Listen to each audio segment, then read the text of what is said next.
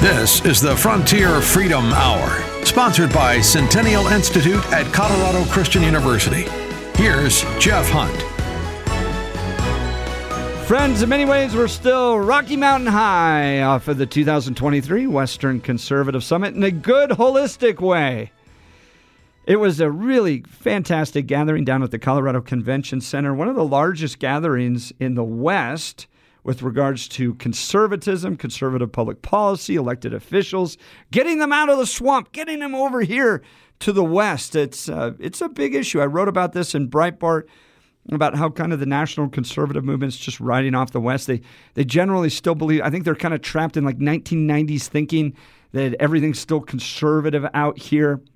Donald Trump winning only 5 of 13 Western states. So Joe Biden winning a majority of them. In fact, he got over 1/3 of all of his electoral college votes necessary to be president just from the West. There's 6 million more Democrats than Republicans in the West. They mostly kind of hang out on the coast there. But the West is shifting. In fact, the LA Times has written about this. They're calling it the New West. Montana is only 100,000 votes away from being a blue state. 100,000 votes. It's California is this kind of tumor of leftism that is exploded and taken over all these other states, Nevada, Arizona, New Mexico. George W. Bush won 9 of 13 Western states just in 2004. So the West is shifting. That was kind of my focus. And again, we're not in the business of getting anybody elected, but those are indications. Those are direct indications of how values are shifting in the West, and the national conservative movement needs to wake up to it. But there's a much larger issue with regards to Western civilization, and my guest today, the Chancellor of Colorado Christian University, Dr. Donald Sweeting, covered this issue particularly at the Western Conservative Summit. So what was the point of Western Strong with regards to Western civilization? So my address, Jeff, was why Western civilization matters and why it's worth fighting for. And just like you say, the West, in the regional West in the United States is shifting. There are great shifts taking place in Western civilization. Samuel Huntington talked about the clash of civilizations between, like the Western world and the Islamic world. He wrote that about 20 years ago. But some have talked about how there's a clash of civilizations within our civilization. Like there are people who believe in the ideas of the Western world, and there are many who are basically want to undo it all and change the DNA of it. And you say, well, what do you mean by that? Well, I mean they speak of undoing the free market system, the family roles, biological sex, any kind of hierarchy, any traditional morality, sexual restraint, nationalism, constitutionalism, the Judeo-Christian tradition. Those things are all deemed oppressive. So my focus was that there's a cultural revolution. We feel it in our culture, but it's taking place in the Western world, and the West is in trouble. Some go much further and say it's collapsing. I mean, the moral the moral infrastructure of the West is collapsing. The word culture, the root word is cult, and cult refers to sort of the religious faith, and the faith of the Western world is collapsing. And so, can that Western world sustain itself? And you say, well, so there are two questions I'd love you to follow up on. Like what is worth sustaining, and what is the assault? Can I take a crack at those? Please go. Yeah, absolutely. Yeah. Okay. So what is it? What has the West ever done for us? Well, the West is a civilization that said the state is not God, because in the ancient world the state was always God. So it desacralized the state and said there's really one God, and He has one law, and that unified the Western world. It affirmed the rule of law, that the king is not law, but law is over the king.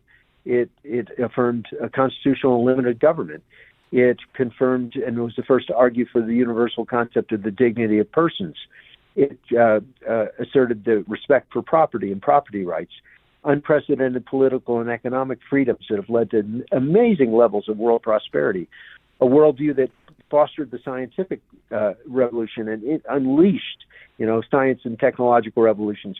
It gave us the universal hospital system, extended lifespans, the promotion of literacy, the best education system in the world, let alone the high art, music, and literature. So these are just some of the blessings. And we're not saying that Western civilization has no flaws, sins, or blind spots. Goodness gracious, it has so many of them. The heresy of Marxism came out of the West. The Holocaust came out of the West.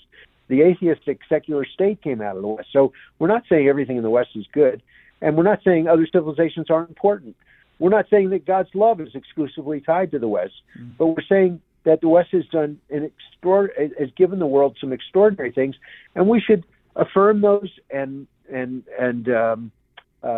defend those and make sure they cease to exist. They don't cease to exist, or we have a much worser world. Worser. That's probably not the word I'm looking for. But you get the idea. You saw it on the stage of this Western Conservative Summit. So if you look at the pictures, you look at the video, you'll see this great mural that was designed by the Colorado Christian University graphics arts team, and they hid in this mural all those things that you just talked about. Florence Nightingale, for instance, is a kind of a nod to healthcare and the great development that came out of Western civilization with caring for people and their bodies and healthcare and modern medicine. And then you had the Model T Ford and the importance of business development and free market capitalism that came out there. And then you had Martin Luther King right there, which, he wasn't the most passionate conservative with regards to free market capitalism and those types of things, but with on the issue of race, he was right that we judge a person by the content of their character, not the color of their skin, and we're absolutely losing that in this culture. We are rejecting Martin Luther King's worldview, and that is a problem. And conservatives are willing to stand on that principle of judging somebody individually by the content of their character and not falling into race-based thinking, which is shockingly come back in our culture. I just can't believe this. After my education, that is coming back. Right. That's because he didn't make race everything. Right. And the current theories, they do make race everything. For him, he was an ordained minister, so character was more important than it was above race. And, of course, God was above race. And that too shows the shift that's taken place. So, there's been this really assault, as well as just a drift in our civilization, where we've moved away. We're embracing replacement faiths like materialism or secular liberalism or nihilism, and they can't sustain a civilization. And so, we dismiss God, and then 60 years later, we can't even tell what a man is or what a woman is. So, and the assault is there are people who want to see, all the things, remove God, destroy the family, promote, sexual liberation, subvert free markets, expand the state, teach that Western history is nothing more than a catalog of crimes, and on it goes. And so that's the macro challenge before us. And I think a clarion call from this summit was to stand up and say, stop, enough, stand up and speak out, because they realize that big things, huge things are at stake. That's good stuff. That is exactly right. As I reflect on what you're thinking, it was that call to stop. And I think for Christian conservatives, that there's no one else coming to the rescue. There's not a group out there that's going to come in and solve your problems with regards to what's happening in your communities. It really is going to fall on you and us working together to take on these issues. And that's right. Go ahead. I was going to say, and so that obviously, I think that's true of Christians. I think we can't just sit on the sidelines and stay quiet. But I think it's broader than that. It's true of conservatives, and broader than that, I think there are a lot of classical liberals that realize something's happening too, and that's why you're seeing classical liberals talk to conservatives and work more. I see a moving together of Orthodox Jews and evangelicals, and of course Catholics and evangelicals. So it's interesting to see the conversations that are taking place behind the scenes. That's exactly right. You'll never see this out. It's never publicized, but the conversations that take place in green rooms or in corners is one of the most valuable aspects of the summit, because you're getting brilliant people who have built great organizations like the Heritage Foundation, Moms for Liberty, Alliance Defending Freedom, Americans for Prosperity. Friends, when I go through this list of sponsors, it is just remarkable how many organizations showed up to be a part of this. RMGO, Heritage Action for America, the Honest Elections Project, Patriot Mobile, Project 2025, the Wyoming Family Alliance, Standing for Freedom Center out of Liberty University, Turning Point USA, the Humane Society of the United States came by to build relationships with conservatives to try to find common ground on certain issues. The American Lands Council, the Leadership Institute, Frontiers of Freedom, the Daily Citizen from Focus on the Family, the Washington Times, Colorado Politics, 710 KNUS. I mean, it just goes on and on and on, and you get all that together. You get people working together. It really is inspiring. Friends, when we come back, go ahead. We're about up against a commercial break, but go ahead. Take the break. Okay.